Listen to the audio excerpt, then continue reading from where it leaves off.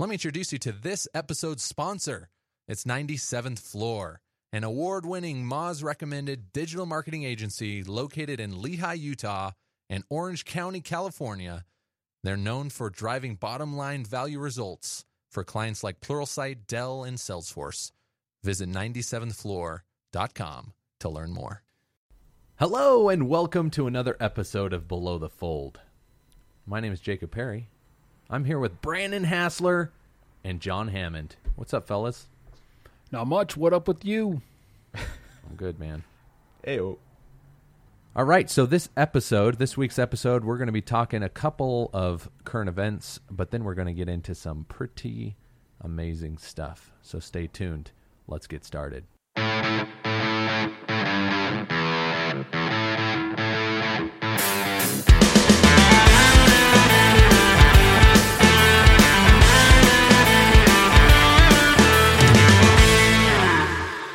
We're going to start this week's episode off with Johnny. Johnny, my man. Johnny, be good.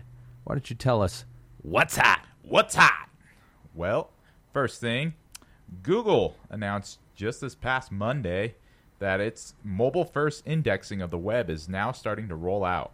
So they've been testing since 2016, but they've officially announced that Google will start serving and indexing and ranking the mobile version of a web page first before desktop web pages. So how often is a mobile version different from a desktop version rather than just being a responsive design? That's what I was going to ask you guys. It's a good question. I would say, in terms of the actual content, I don't think there's a big difference. Like, the text is going to be the same for the most part, if not exact, but the experience can be wildly different. Yeah, the experience can be different, but I think that's what they look at, though. But the back end, what's different in the back end, web guy, Dev Mountain Man? Code it to us. What do you mean? What's different, like in the back end, like in terms of if it's a responsive? No, as far as like because they're saying that they're going to be crawling mobile first. Mm-hmm.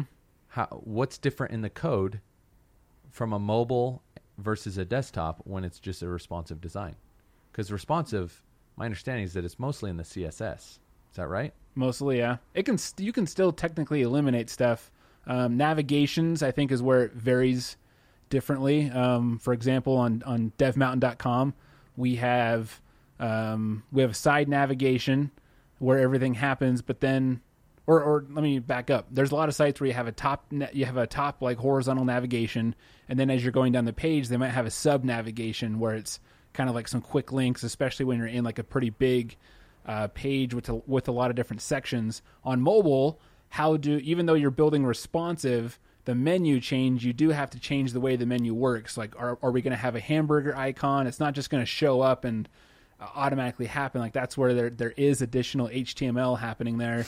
And in many cases, you have to cut out one of those menus in the mobile design. If there's a way you can design both of them to be in there and look good and function good, that's great. But a lot of websites will just say, okay, on mobile, it's going to be a little bit tougher to navigate to these subpages. Desktop, it's very easy because we have all the space. So I think that's where you're going to see the biggest indexing issues is if the crawler's going into the mobile version, it might take 3 clicks to go to this certain page versus 1 on the actual desktop navigation. Does that make sense? Well, sure. But, the news here is mobile first indexing, meaning we will index your mobile version first and then your desktop version. But if they're indexing both, who cares which one gets indexed first? It could mean priority. Like, I haven't read this story. John brought it up before the show, but I would imagine that the first crawl is going to have maybe a bigger weight to it. If you're not offering a great experience, then yeah. Moving on. I don't know. Yeah, it's a good question. I'll pull one paragraph out here. It says, Google selected those sites that are already following the best practices for mobile first indexing, it says, and it will favor the mobile version of a web page over its own fast-loading AMP pages. That's interesting. Side note, did you guys hear that they are wanting to make all pages pretty much AMP pages. Yeah. Like, I know that's been Google's desires for sites to design. Have we talked about that? Because that could have some negative impacts on businesses. Because AMP pages, which stands for Accelerated Mobile Pages, is basically just a cached version of your mobile site on Google, so that it's not loading from your server. It's already loaded on Google's server, so it's more of an instant experience. But if you want to make changes to the page, Google has to recache it, which means basically re-index the page. I don't know. It's like it seems like there would be a delay in being able to update or the pages if Google's keeping its own copy and serving that up. Am I wrong there? Maybe. I don't know. I don't know. We'll have to do some more research before we really get into AMP and mobile first indexing. Anyway, what's the? I think the other topic is a little bit more interesting. Let's get into that, John. HQ, the popular game show trivia app. Is it still popular? Yeah, it's got about a million.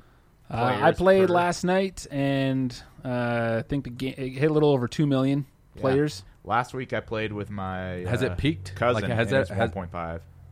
Like it's are they still growing? Oh, it's growing every day. It's growing. They said they hit a huge spike at the end of 2017 around the holidays. Which is they launched on Android on New Year's Eve, so that I think was a huge. Like now they just served the other, 60% of the market. So yeah, that's been big. And then now, like John's little thing here, they're finally cashing in on the audience. Yeah. How does HQ make money? So they raised a decent chunk through a VC round in funding, and that's been the big thing. Everyone's been wondering, how do these guys make money? And it's been just paying out people to win in each round of their trivia. And so now they're saying they're starting to cash in with the release of doing big partnered game shows with. Wow, how is that for a perfect segue? How do they make money? Well, actually, they're not making money until now. It's true. So they are. And now they're making lots of it. Is that right? So last week, either it was earlier this week or last week, they did something with Nike. I didn't play that day, and then last night it was their biggest game ever. The winner got 200, or the grand prize was 250,000, and before that, the biggest prize was 50,000 that was ever done, and that's usually on like big occasions like the Super Bowl or stuff like that. So this is really big. And it was sponsored by Ready Player One, the movie. The deal on here, so according to The Verge, the deal is reportedly worth $3 million, which I don't doubt for a second. Meaning that the movie makers, Ready Player One, likely paid $3 million. Yeah. So that $3 million goes towards prize money, or goes straight to HQ? 250,000 of it went towards the prize. But you think about how expensive Snapchat ads were when they started, like 750,000, and the attention on this is so much more. Like you're literally in a live game. Mm-hmm. There's high pressure. Like, don't talk to me. I'm trying to win money. You're focused. Like it doesn't get more attention focused than that. And so the big thing on this is that it shows how lucrative mobile audiences can be. Like these are like, in my opinion, I'd rather spend $3 million on sponsoring a game than a Super Bowl commercial. So they had $3 million. 250,000 was meant for the prize, and then the rest just went to HQ. Sure, presumably. I mean they may use that to fund future prizes. And is stuff. it only for one day? Just that one contest. Again, just one contest. Because there are usually 2 contests a day. So it was last night. They've been building it up, for a few days. Like, hey, Ready Player One, like we're doing a big thing Wednesday night. Clear your calendar. Be there. And past 2 million players. The record high 2.2 million. That was on Sunday. So it was about the same. So just last night. How many of the 2.2 million players win? No, not win. How many of them would have to go see the movie in order for Ready Player One to make back the $3 million? That's a good question. I don't know. Movies. That's just a tough do $3 one. million divided by 10 for like $10. Isn't that 300,000? Is it? Yeah. Okay. So 300,000 out of 2.2 million. What's the conversion rate on that? Do we know? The conversion rate on What percentage is what did we say? 300,000. Yeah. What's the percentage? How many is 300,000 out of 2.2. 2.2 million? Wait, what's the 300,000 from? That's Oh. that's $10 a ticket. So Oh, I'm basically okay. saying, Ready Player One paid $3 million. Mm-hmm. They need to get 300,000 players to go see the movie in order to basically break even on the $3 million they spent. Mm-hmm. And John just looked it up. It's about 13%. 13% conversion rate. They'd need 13% conversion rate of people who were watching or playing to go see the movie in order to make that money back. That's It's a big spend. almost not possible. 13% conversion rate? That's insane. Yeah. And I think they could have done, like, this article was written before the contest actually happened last night. It asked, like, they might show a trailer. I don't believe they showed any trailers. I'm pretty sure I watched the whole thing. All the questions were from, like, the book. So they did, like, make... It was themed. kind Yeah. of... It was themed Oh, I should have played. a little bit. I've read that book twice. You would have probably done well. I mean, it's not always, like, directly, but there's, Sure. like, clues and stuff from the book and whatnot. Yeah. Oh, man, that would have been fun. So I think they tried to theme it more. I mean, I'm surprised for $3 million. Again, this is an estimate How from many The winners Verge. were there? I want to say 22 winners. Wow, that's a lot of money. Well, each winner got 22 grand. that's insane. Yeah. So whatever. Dude, I regret was. not playing. I didn't even know. Sundays they do it so it's last man standing. So only just keep one person asking. wins. But if there's two people left and they both pick the wrong answer, then no one wins, and that cash money goes to the next Sunday. So it was 25,000. This past Sunday was 50,000. One person finally won. So yeah, they're handing out lots of cash. It's just very hard to win it. Yeah.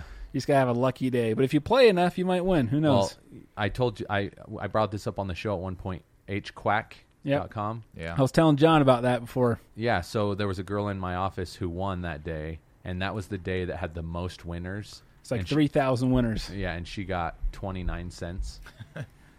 Yeah, they don't have those anymore. I mean, there's bots and stuff that I've looked into, but the problem is every time someone builds a bot, they make it public for some reason. Yeah, why do they do that? Yeah, it's like just keep the cash I'm for sure yourself. there are bots that people are not Talking making about. public. Yeah. But even still, like, how does HQ have the power to shut these guys down? Like legally. Yeah. I mean, they do. It is in their terms, so you can't use bots. I mean, that'll kick them out of the program, but I think it's mainly I'm not saying players. I'm saying how do they go to the bot creators and say, you need to shut this down? And they do. Like HQuack. They went to HQuack and said, you need to shut this down. And he's like, okay. they do it like the mafia does it. Really? They're Yeah. breaking his knees? Kneecaps. I'm sure that's how breakfast went. On paper, it was like, we had a nice breakfast, and I decided it was the right thing to do. If there's a fly in the wall there that you could record it, they probably like threatened to break his kneecaps. Didn't you go to breakfast with like Silicon Slopes about their Google Plus page? Oh yeah, yeah. Did they try to Don't- break your kneecaps? Yes, they did. They threatened me with. They didn't threaten me with anything. They basically just said like, we have the trademark all across the world for this, and it's very important to Josh that we keep it that way. All across the world. I'm like, okay. Yeah. Okay. So I'm like, whatever, man. I'm like, and I even said, I'm like, can I at least be a moderator? No, sorry. No. That's I'm like, screw you guys. And now the group's dead. Like they did nothing with it. It's like you would have been better off like letting me be a mod and like keep growing the group, and you'd have somewhat of a presence. But they were douchebags about it. So Hey, you got a free meal. it's true. So- and I met AJ Larson that way. Yeah, as if I know who that joker is. The HQuack founder, he wrote an article on Medium just talking about his experience Yeah, I read creating it. it and setting it down. And We he actually just, talked about that, I think. What? Sorry, keep well, he going. just said he woke up to an email from Russ, the HQ's CEO. They scheduled a time to chat and came to the conclusion that taking down the site was the right thing to do. That's exactly what you would write if the mafia Uh-huh. I met with you. wonder if he got. You think they gave him money? Like paid him I'm off? sure. Really? Or just some threats. Just like lawyer threats? I can't see a way in which they can legally get those things shut down. It's all scare tactics. Like, you have a company who has a big bankroll to work with, and they say, hey, you're breaking our terms of service, and if you keep doing this... Terms of service? I'm not bound to your terms of service. But that's the thing. Like, no one wants to bother fighting it in court because it's like, well, what if they are right? What if I'll lose? It's just like, hey, better back down, buddy. Would HQ actually win? I don't know, but that's kind of what Silicon Slopes was hinting at, too. It was just like, hey, we've got lots of trademarks. Josh James has a lot of money. You might just want to hand this over to us. It's like, all right, Here you go. Thanks for the lunch. Thanks for the breakfast. Oh, was it lunch? Sorry. Yeah, lunch, please. Okay, so they've only had 2 partnerships. They've had Ready Player One and Nike. What did Nike do? They did big prize as well as give away 250 pairs of shoes. 250 to the winners? Yeah. What if there weren't 250 winners? I don't know. What if there were more than 250 winners? Okay. Look into that. Would you pay $3 million at Vivint to have a Vivint-themed game? No. You have 2 million people looking at their screen and a guy saying, Vivint, Vivint, Vivint. That wouldn't be worth it? With all the money you guys spend on, like, jazz stuff? So that's the thing, is that's a different department, man. They're not held to a CPI like we are. Okay, sure. That's brand. Your department, yes. But if you, like, were made CMO of Vivint today, and then HQ emails you the next day, and they're like, hey, we'd love to do a game. Sure, right now. Yeah, $3 million, no problem. All right. Heck, I might fight for $3 million for. There's no way to get approved, but I would fight for it for Dev Mountain. I wonder if HQ would even take it. What, Vivint? Yeah, like I feel like right now that they just want like. I'm sure they have partnerships. Companies knocking on the door. Totally. And they pick the cool ones like movies, Nike. It's gonna be a long time until you see like. Well, Ready Player One makes sense. It's like we have players. Yep. It's trivia. I mean, that's like part of anyway. And they're like, all right, game's over. Movie starts tonight. Get to the theater. The Nike promotion was to celebrate their Air Max Day that happened on the 26th, and it was $100,000 prize, and then it's quote, a prize that money can't buy for 100 specific winners. And then they tweeted out a shoebox designed with the HQ logo and stuff. So I'm guessing specially themed HQ shoes. But there were only 100. Yeah, so they must have just chosen 100 specific winners, even if there was more. Do we know how many winners were on the 26th? I bet we could look that up. Yeah. In other words, were there more or less than 100? So do you play every day, Brandon? I try. How far do you get? Farthest I've gotten is question 8, I believe. Wow, that's not bad. By yourself? Yep. Well, I mean, I can't remember. Was that by myself? Yeah, I think I was by myself.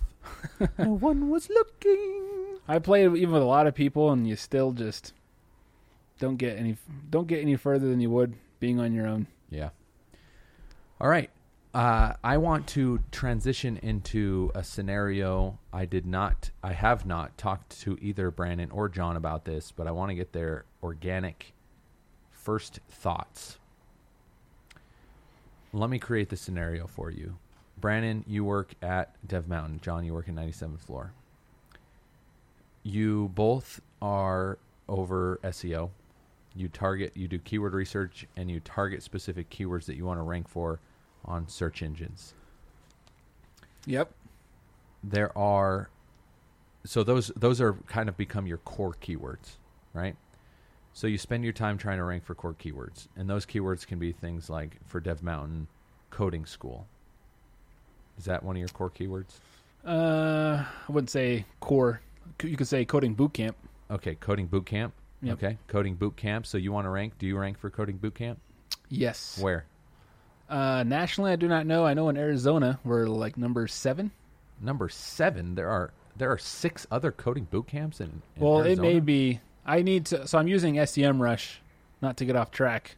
But you can set a location. But once you set it, it's like set. And what I should have done was kept it at national. And so the only way to do it is I have to go and like create a whole new project. Their keyword tracking is not as intuitive as Moz's. But speaking of keyword tracking, did you start using Uber Local? No, I was going to talk to you after the show because I tried it out during the show and I can't get it to work. So I'll have to. Were you hitting enter? Yes. So you have to put in the location and then you have to click the magnifying glass on the right because enter doesn't work. Are you doing it right now? Yes. So then it shows me. I just did Phoenix. Where are you in? Are you on Google right now? Yeah. Okay. So type in I can't see your screen, but type in a keyword. Okay. Coding boot camps. Okay. And what city is on Uber Local? Now I need to reopen it. Okay. Phoenix, Arizona. Magnifying glass. It pops up. Now refresh your Google page. Command R or whatever. Come on. Now it's not. Do I need to search it first? Coding boot camps, like the results? No. I mean, it doesn't matter, but you have to refresh it after the location is identified in Uber Local. Yeah, now the magnifying glass isn't even working. Okay. We'll have to do it after the show. Okay, so back to my scenario. So you go after keywords, core keywords like coding bootcamp. What are some other examples? Salesforce developer training. Wow. Okay, that's a little bit of a head. Or learn to code. Learn to code. That's a good one. Do you rank for learn to code? No, we do not. Do you have content built to rank for that? Yes. Okay, I'm getting off track. I'm not trying to quiz you on this. John, give me one of your clients. Let's do Symantec. Okay, Symantec. Give me one of their core keywords. Malware protection. Malware protection. Okay, so that's do you rank for malware protection? Yes. I'm glad you picked one that you rank for. He's thinking ahead. Okay, so those are your core keywords. Those are the ones I rank for QA after. Bootcamp. Oh dang! Number 1. Whoa! I should. All right, everybody, let's fact check that. QA what? QA Bootcamp. QA Bootcamp. As if I even know what that means. My computer might be biased though. Yeah, maybe. Okay, so those are core keywords. Now let me build onto this scenario. There are certain keywords that are very, very valuable that companies specifically don't typically rank for. Give me one of your competitors. Like the name of our competitor? Yeah, name of competitor. General Assembly. General Assembly versus Dev Mountain. Yep. Give me one of your competitors. Microsoft, actually. Microsoft. Okay, Symantec versus Microsoft, right? So those are keywords that you typically will not rank for as a company this is called comparison shopping. So comparison shopping related keywords you don't typically rank for. So let me ask you before I move on, for keywords like that, or keyword like best boot camp in Utah, or best security, malware, whatever in the country, you typically won't rank for that because you're biased. I think Google knows comparison shopping is a big thing. They're not going to have Dev Mountain give the answer on why Dev Mountain is better than General Assembly. So Dev Mountain needs to create a publication that creates an article. So we just need to control the media by creating the media. So let me ask you, what do you do? First of all, do you have a strategy right now to determine how you rank for keywords that fall under comparison shopping? I think, let me double check here. Best, because I'm pretty sure in our industry we have SwitchUp that ranks really well, and you have influence over SwitchUp, don't you? Yeah, we're sponsored. SwitchUp and Course Report, usually there are these lists, and we do pretty well in those lists just because we have a lot of reviews. So it really goes back to reviews and good ratings. So we push those a lot more because we know students are Googling stuff like best coding boot camps in this location, and generally it's in this industry specifically, it's like review sites. In many industries, like best wireless headphones, it's going to be articles on CNET and stuff like that compare stuff. But so we don't reach out and say, hey, what would it take for us to get number 1 in that list? But we do recognize. All of a sudden you're a mobster, you say that because if you don't put me there, I'm gonna take out your knees.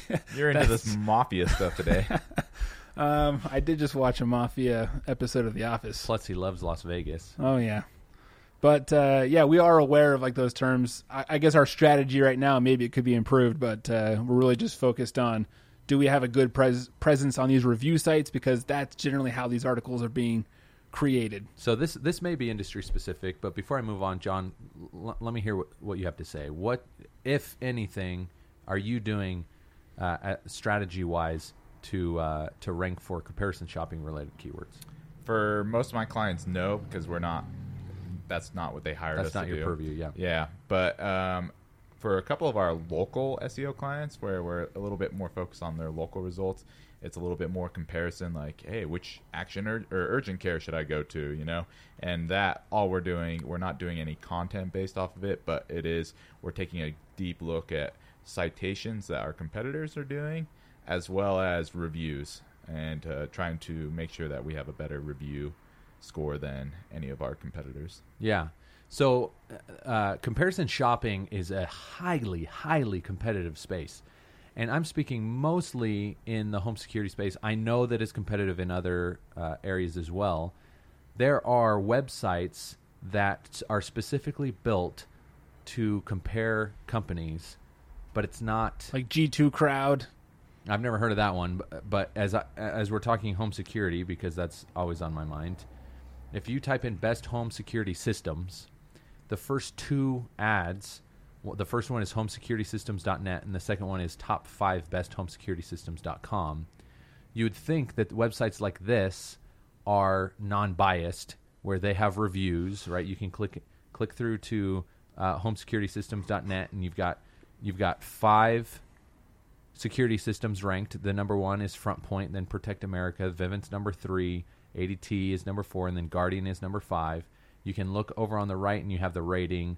FrontPoint is 9.9, Protect America 8.7, Vivint 8.3, and so forth and so on. And then you have phone numbers. You may be interested to know that this is all bullcrap. They build these websites, and then they approach all the companies in the space and say, whoever pays us the most will get into the number 1 spot. And then you can negotiate that. And there's a contract. So it's not fluid, right? They'll like FrontPoint is probably paying for a 3-month. Yeah, we'll pay 3 months or 6 months or 12 months to be at the number 1 spot. And they're paying an arm and a leg to be there, because when people are comparison shopping, they give credence and validation to these websites because they seem like third-party, unbiased websites, and that's not the case. It's whoever pays the most. So that's comparison shopping and home security. Is that disclosed? On the website? Yeah. No way. Like, shouldn't that legally be disclosed, though? Maybe. Like through the FTC? It's not anywhere on here. And it's actually similar in the lawyer space, the law space. I have a law office that's one of my clients, and Martindale-Hubbell is a peer review rating site, and they get hit up all the time by Martindale-Hubbell, like a rep there that says, hey, increase how much you're paying to have your listing here, increase your and you'll get a better ranking than any of your other competition. Yeah. So this happens a lot.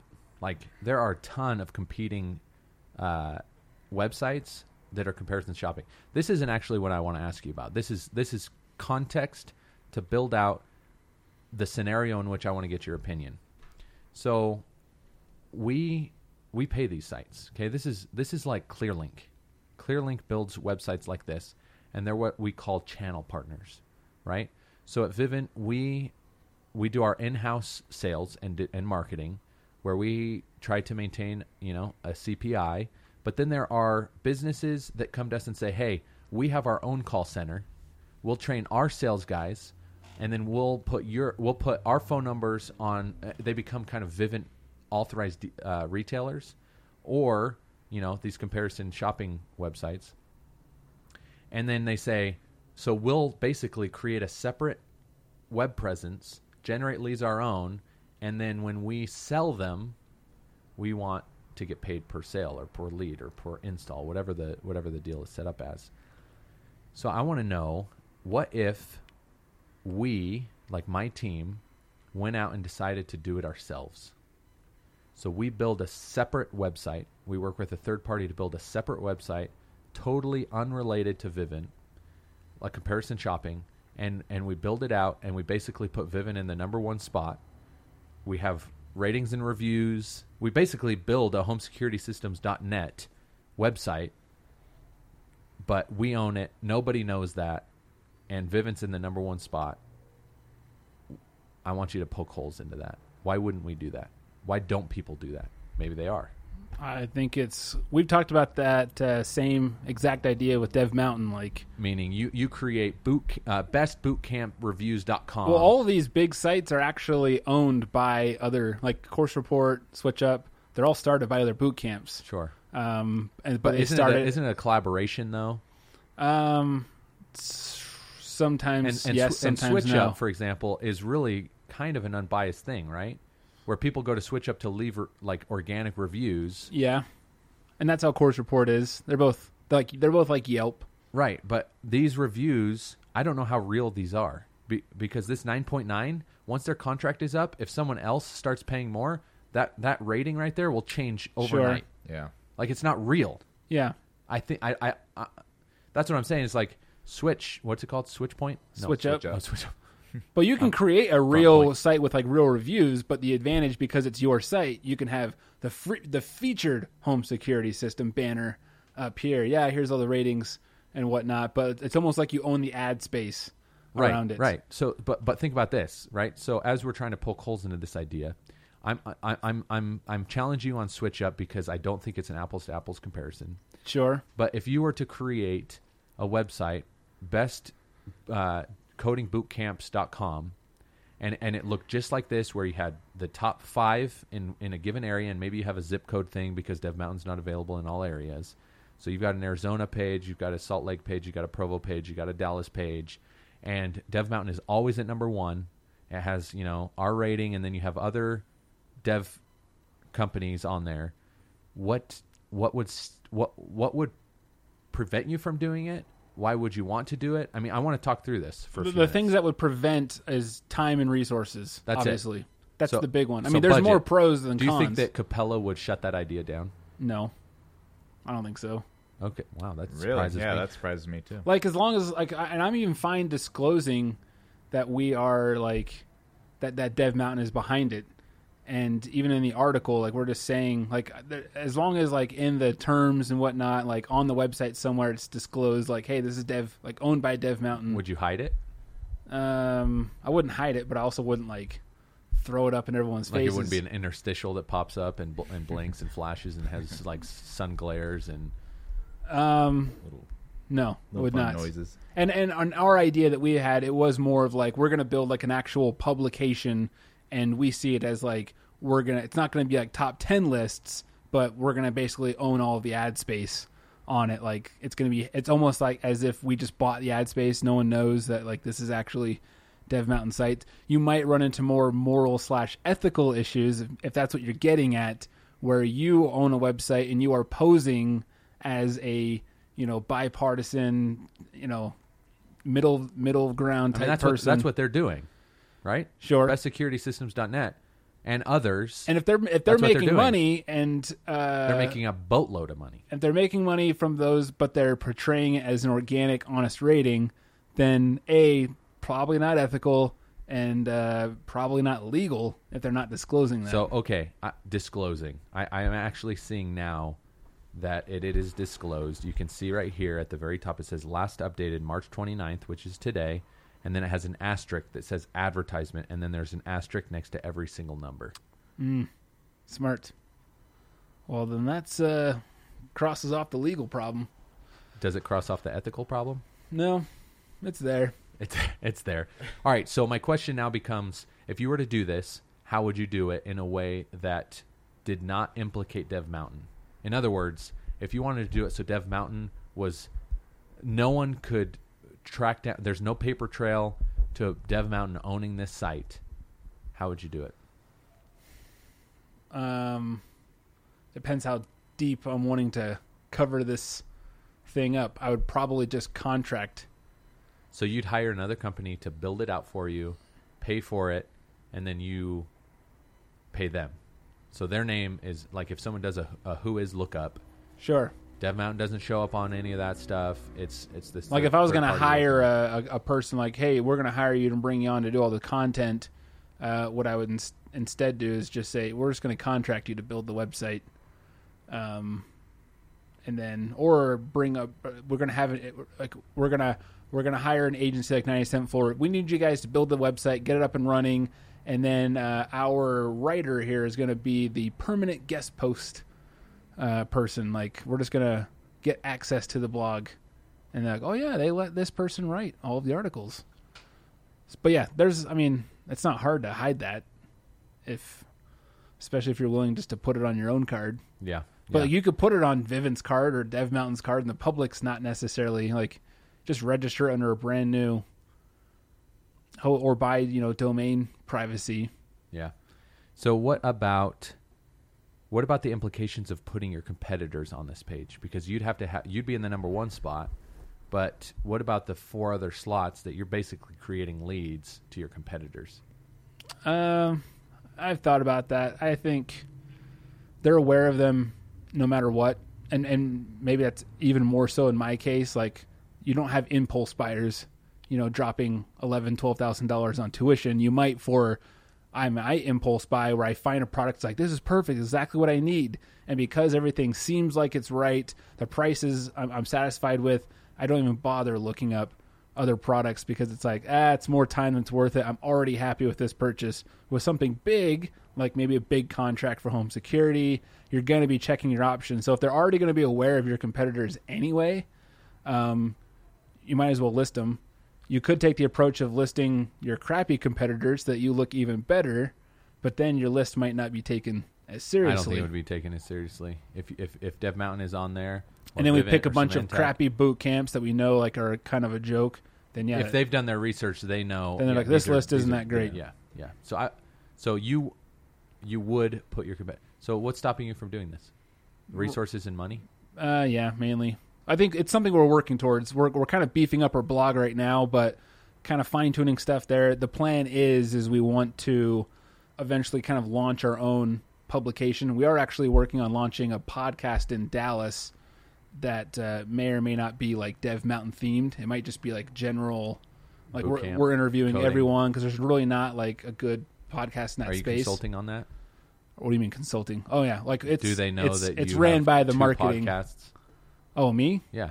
Yeah. Well, I'm the one that, like, me and Dallas manager. Do you manage the Dallas manager? No. Is there a Dallas marketing team? Nope. We have one, but we work closely with, like, our directors in the different campus locations. Okay. So we talk about marketing initiatives and whatnot. But I think a podcast is kind of that step forward.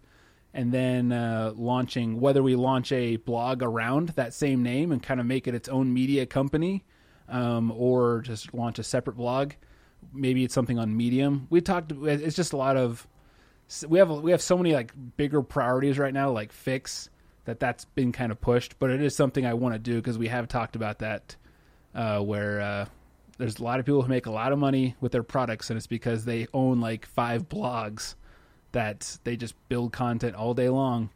And they drive sales to their main product through their own media that they control. Yeah. It's why Jeff Bezos bought Washington Post.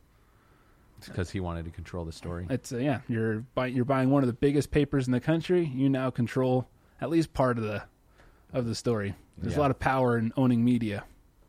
Do you think that when there's bad news about Amazon, the Washington Post still publishes about it? I'm sure they just don't make it the front page and blow it up like CNN would. Yeah. Okay, so let's regroup here. I don't want to go down a rabbit hole. We're talking about comparison shopping, basically competing for the keywords that are in the realm of like Dev Mountain versus General Assembly, right? It's your company versus your competitor. You want to rank or at least have a portion of the voice in that space. See, and in our space, and maybe it's the same, like I feel like whenever I type in versus keywords, because originally we were talking about like best boot camps in this location, Switch Up, Course Report comes up, maybe Yelp for some places. But as soon as I type in versus, Quora, for example, is always a site that comes up whenever I'm comparing like even SaaS products. Like I'm thinking about using this subscription or this. Yeah, that's organically. But what about if you wanted to go into the paid space? Because you have 2 or 3 paid advertisements when these come up. If you have a comparison shopping website that you can start playing in that game, in that space, it wouldn't take very long to spin something like that up. Yeah, I'm looking at Dev Mountain versus Hack Reactor. Right? Like auto suggest. Is getcoding.hackreactor.com. Hack Reactor, Coding Coding Dojo. Dojo, and Dev Mountain or Dev Point Labs are the three that come up. Which you had mentioned General Assembly, which I think is probably the biggest. Meaning General Assembly is nationwide, right? And is General Assembly mostly online? No, they have a lot of campuses. But do they do online as well? Yeah, but I think their Are they in-person cheaper? is bigger. No, they're more expensive, Oh, they are? and they don't include free housing. And they're in like expensive cities like New York, San Francisco. San Francisco. So why would people go there? It's just that whole elitist, like, to be a real developer, you've got to go to Silicon Valley to learn, or you've got to go to New York City. It's like, it's why some people pick New York agencies just because they're New York agencies. Dude, I imagine comparison shopping would be huge in your space. It is. With that big of a purchase, We spend more time on like in some websites you're really focused on like optimizing your own site and making sure the call to actions are just right. We spend time on that, but we actually spend more time like what's happening outside of our website, because that's where the action's really happening. Yeah. It's inside Quora, it's on these review sites. So we actually spend more time on that. Like, what are people searching for? Look at all the top 10 results. What can we do to either get involved or influence this somehow? Because it's a big decision, and most people make up their mind before they even hit the apply button or download a syllabus. yeah. So I just looked up Dev Mountain versus Hack Reactor. John had mentioned the very first ad there is getcoding.hackreactor.com, and that's what I'm talking about. Is slightly. Hack Reactor at the very least understands people are typing this in. I want to be the first one there to tell the story. After that, you have fullstackacademy.com, and then you have thinkful.com, and then Quora. So I feel like this is an introduction into comparison shopping. I feel like we should probably do a more in-depth episode. I didn't even prep you guys on this topic. I just kind of brought it up and wanted to throw this scenario at you. But maybe in the coming weeks, we'll dedicate an episode and maybe bring in an expert in comparison shopping so we can deep dive, because I think there's a lot there, and everybody has competitors. And almost every industry, you have people searching and doing their research between competitors, trying to figure out who to go with. And because these keywords are typically off-site keywords, meaning they don't go to your own website and it's harder to control that conversation, I think there are ways that we could hack that and look for, the scenario I gave is just one idea, but I think there are probably dozens of other things we could be doing to compete in the comparison shopping space.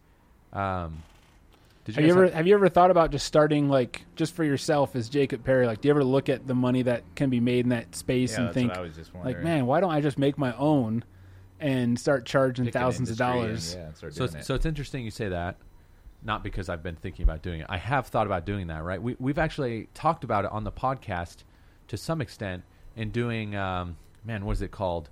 Rank and Rent. Oh, yeah. You remember Rank and Rent? Mm-hmm. So that's an organic path. And for those of you who haven't been along this ride, because I think we talked about Rank and Rent a couple of years ago, this is when, and we did talk about doing this like freelance on our own, but what you do is you build a website for a specific industry, and I'm trying to remember I think the example we used on the show was auto repair. What do you call those guys? Mechanics. Auto repairmen. Mechanics, right? So you look at a space like mechanics where they may be very good at fixing cars, but they know nothing about building websites.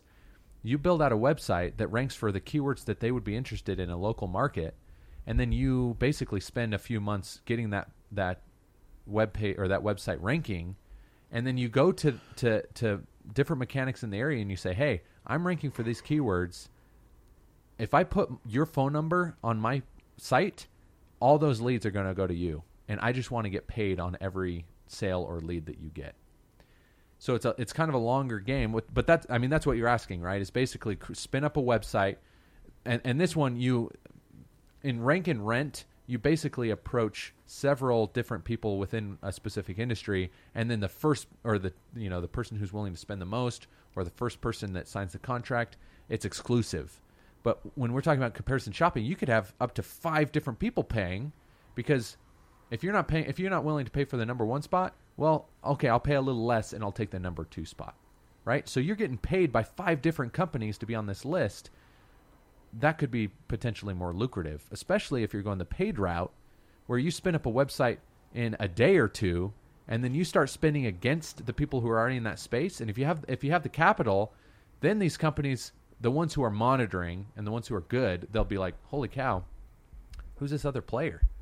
And then they can contact you and be like, hey, I want in. So it's almost better, right? Because in the first scenario, you have to go to companies who don't know anything. Well, and I think it's harder to rank for, like, there's so many variables there that it's like tough to know how to design it, because you don't have a brand necessarily in mind, and content changes and whatnot, versus you have a business model. It's like, with or without the brand, the content is going to exist. We're going to be ranking companies. You can either be on there or you won't. Yeah. Do you think it would be unethical for you to go and build a top home security website? You get it ranking on your own time, your own dime, and then it just naturally, maybe you bring it up in the company, or the company brings it up. Hey, there's this site here that Vivint's never listed. We need to get in contact with them. And then they're really getting in contact with you, and then you charge your own company. Basically, you're paying yourself from your marketing budget. Do I think that's... Is that ethical or unethical? Because you built a valuable asset. Yeah. The company is going to gain from it, but you never disclose that this is my site. No, I think that's totally ethical. Really? Yeah, I think that's totally I would fine. feel sneaky if I did something like that for Dev Mountain. And I feel like in my industry it'd be way easier than the home security space. So you would rather go to Dev Mountain and be like, hey, I built this. You want in? Like what? Well, then I think if I said that, then it would be complicated, because it's like, well, we can't pay our own employees. I don't know if there's legal issues. Well, what about if it's a separate LLC? Yeah. So they're paying the company, not you. That could be. the Really? case. No, Really? I'm saying that would work. Yeah. No, I know what you're saying. And I'm saying, really, there's one piece, like one element of 3 separation. Yeah, LLC, yeah. Wait, are we saying ethically or legally? Ethically. Ethically. Oh, no. I'm talking legally. I'm like, yeah, legally that would work. You already said that. I went and I said, Wait, hey, wait, this is you, me. You don't think it would be legal for you to do it personally? No. Not legal is the wrong When word. does legal even... I didn't even know we were talking legally. We might need to back up, re-clarify some things. You said if I went, like, what about if you went and you told them and said, like, hey, I'm Brandon, I've got this site, can you guys pay me, or can I pay myself to do this? I think it would have to go pay to a different entity otherwise. Well, no, not even then. Not if you're in charge of building the contract. You can't represent both sides, which was not clear, right? Sure. I guess since you're the director of marketing and you know you own the budget, that would be weird. I wouldn't negotiate the contract myself with myself. Like, I don't think that's... Brandon, let's pay you $3,000. That's kind of what I'm saying. Yeah, I'm not going to go to my superiors and be like, hey, there's this new website that just popped up. But if it does pop up, first of all, I'm not overpaid. But if the paid manager sees that this thing pops up, and then she goes to leadership and says, hey, there's this new thing I think we should pay for, and then she pursues it, and then I negotiate secretly a contract with a paid manager as the company, I think that's fine. Okay. John?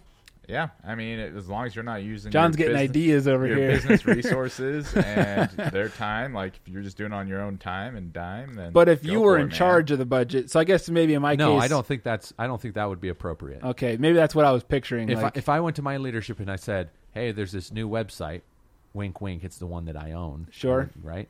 Hey, there's this new website that popped up. I think we should be on it. And they're like, oh, yeah, you should definitely go and make that happen. And then I just determine how much of my budget should go into my own pocket. No, that's wrong. What about if you were open and that was your website? I don't think they would let me. Like even Tech Audit TV, for example, you could argue that that would be a good channel for Dev Mountain to be on. I've never gone and be like, right. This is hey, a good example. guys, so I own this channel, and I normally charge sponsors this much. Would Dev Mountain want to pay me to do this? Yeah, I wouldn't do that. I would feel awkward doing that, and it just wouldn't feel natural because Totally. people know that I work there. But what if Tyler came to you and said, "Hey, you've got a YouTube channel. How about we Yeah. pay you to promote Dev Mountain?"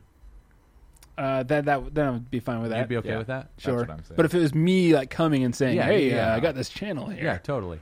Do you think that if it were Tyler who came to you, you would feel obligated to like give him a discount? yes, that's the thing. Like it's also like it's coming out of the budget that I'm in charge of, Yeah. and so it's like, well, if I charge more, then that's more money that I'm spending. That, there's all sorts of conflicts. I don't know. It's interesting. See, that's why it's got to be pay per performance on YouTube, where you have basically the same deal you have with everyone else, and it's standard. And you say, listen, I get paid $50 for every lead or sale, and then as they come in, you just get paid. And if nothing happens, if no sales come in, you don't get paid. That's how it should work on YouTube. Yeah. So in many cases, it does. Yeah, it's true. Well, random question. Random side. I get hit up all the time for Tech Audit TV. It's like, hey, we've got this product, and they just want me to join their affiliate program. So they want me to like do a dedicated video talking about it, and the way I get paid is through their standard affiliate program that like Yep. anybody can sign up for. Yeah. Which doesn't seem as incentivizing for me. It seems like because they're approaching me, I have somewhat of an influence over this group of people. Shouldn't I be paid on top of that? Does that make sense? Yeah, it makes sense. What, you think you got millions of subscribers No. and you can dictate the terms? They're saying, hey, listen, we see that you have a few people following you. But they act, How about you may not have been aware of this, but we have an affiliate program you could be a part Sure. of. But generally, they're like the affiliate payouts are like $2 for every person that you bring on. So it's like that's not worth it. Yeah, so I would definitely counter, right? They have a standard affiliate, but you could go back and be like, hey, listen, I'm interested in your product. I think it would be a good fit, but I'm not willing to put forth the effort if you're just going to pay me in beans.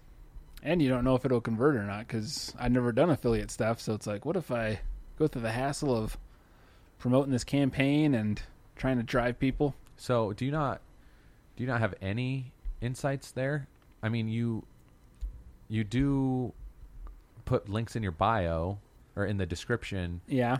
of like things that you're. Like affiliate links to Yeah. Amazon. Yeah, totally. Don't you get click data? Yeah. So like, how well does it perform? Well, Because it would be the same thing, just with some other company, not Amazon. like right? how well does it perform in terms of how many people click it versus and then how many people actually buy the product type thing? Because Amazon's a different story. Yeah, that's true. That's true. But that's the only data I have. That's true. So, yeah, again, it's not apples to apples. But if you were to make a partnership with one of these companies as an affiliate, you should have some idea of how many people would. It'd have to be a good. Like fit, but- VPN services, I get hit up all the time. Hey, we've got this VPN. It's an $8 a month subscription, and we give you 30% of the subscription for everyone that you send. It's like I don't know Monthly? how many. It's different some for various yeah. ones, but it's not a huge ticket item. It's not like Boosted Board saying, hey, for every person that buys a board, we're going to give you $500. It's like a small amount, but I don't know how many people are actually going to click. Well, I'll tell you, and then go and do it. 0 if it's VPN. Really? VPN is like the most boring thing. Like, You can make it exciting. okay, but like, You got to scare people how first. are you supposed to sell that? You just do a review on like you sell it. The ways I've seen other YouTubers do it is Would they you just get a talk free about subscription? Like, would you? Are they saying, "Hey, we want you to test it out so that you know"? And that's can speak how to that? a lot of them start. A lot of them just say, "Hey, we want you to do a video, and then we're going to pay you through our affiliate program." And then I'll say like, there's been one I've actually looked at that I've been interested in getting anyway, and I VPN? said, yeah, and I'm like, hey, you give me and my wife a free subscription. I'll do the video, and then I'll just go with the affiliate program, and they never got back. But it's like, come on, man, a free subscription. You Yeah, guys they can afford that. What is it? $30 a month? Not even that. They're between like 5 and 10 for a VPN, and that will cover like up to 5 devices in your home. So like our phones will be covered, our laptops. We could put on Xbox. That would cover everything, and that would cost them almost nothing. But that was random side rant. But I don't know how we got on that. I guess we were talking about affiliates. So that's what I would do. How often do you get hit up? a couple times a week. But most of the time, the products are junk. And Most and of you're the time, it's like most of them they're Chinese companies who have like a stupid leather phone case or something that they want me to review. Today, I just got someone who emailed, and they basically have like a smart home automation app. So it's like you can be at the beach and turn on the lights and start coffee and all this stuff. What you should do is just make one video and try and get as many as you can, and just call it, "Hey, this is my test referral program," and just see how it goes. And say, "Hey guys, everyone try this out. Let's see what happens." Seriously, do you remember that campaign, the Million Pixels? Sounds familiar. It's basically a guy had a. You could find it easily. Just Google a million pixels. But this guy had a website, and it's called the $1 Million Homepage. Oh yeah. $1million homepage.com. And Yeah, we buy a lot of space on this. yeah, I'm sure you do. So this guy, this is insane. This guy had this idea. He's like, I'm going to have a website that has 1 million pixels, and anyone can pay $1 per pixel. So basically, he filled up the whole thing and made $1 million. Like that's like no one could do this again. We've actually talked about this on the show too. I thought that was pretty cool. $1. Own a piece of internet history. Sold out. And all of these click through to $1 per pixel. Is that was just a one-time thing? Sold out. He doesn't even sell them anymore. yeah, it's just a one-time thing. Interesting. Would you pay $1 a month to be on this exact site? For Would I? Vivint? For 1 pixel? Yeah. $1 a month. Not 1 pixel. No one's going to see it. But other people bought 1 pixel. Who? Like there's some of them that's just 1 pixel. I don't see them. Yeah, like see where that free in the middle is, and then like right to the left, you have like a bunch of single pixels. No, dude, those aren't single pixels. Yeah, those are. No way. A single pixel, you can't have a single picture and create an image. Those pixels, like you're saying that R and that $sign, those aren't pixels, brother. That's at least. It looks like everything is a small square. You're saying it's a literal like computer pixel? Yeah, it is. It's a literal computer pixel. So these big ones are like they paid. I mean, no one paid a ton of money, but maybe they did a few $100. But yeah, that's not a single pixel, man. He probably had a minimum. Interesting. I'll look into this, even though it's out of date and won't make any difference in my life. Yeah, seriously. I Do a mean, new he's having to spend that $1 million to upkeep this at least on annual renewals for his domain. Okay, so a lot of shady sites on here. yeah, that's true. Most of them are 404s now, I think. So Like free hosting. that's comparison shopping. Okay, as I said, this has been kind of an intro. I'd love to deep dive into comparison shopping. I think it's something that anyone and everyone would be interested in. Just for the main fact that everyone has competitors, and there are keywords that I think we typically perceive as out of our reach, and I think we can come up with some cool ideas that would get us access and kind of shorten the distance between us and those keywords. That's all the time we have. Thank you very much. If you've enjoyed this episode, we invite you to leave a positive review on iTunes or any other podcasting listening platform that you listen to us on. You can reach out. We'd love to hear from you, whether you want to suggest topic ideas or nominate someone or yourself to be on the show as a guest. We'd love to hear from you. You can reach out on email inbound at belowthefold.io. Alternatively, we're on Twitter. Sometimes we don't monitor that, and that's belowthefold.io. That's it. Until next week, we'll catch you below the fold. Chicka, chicka, yeah, yeah. Boom, boom.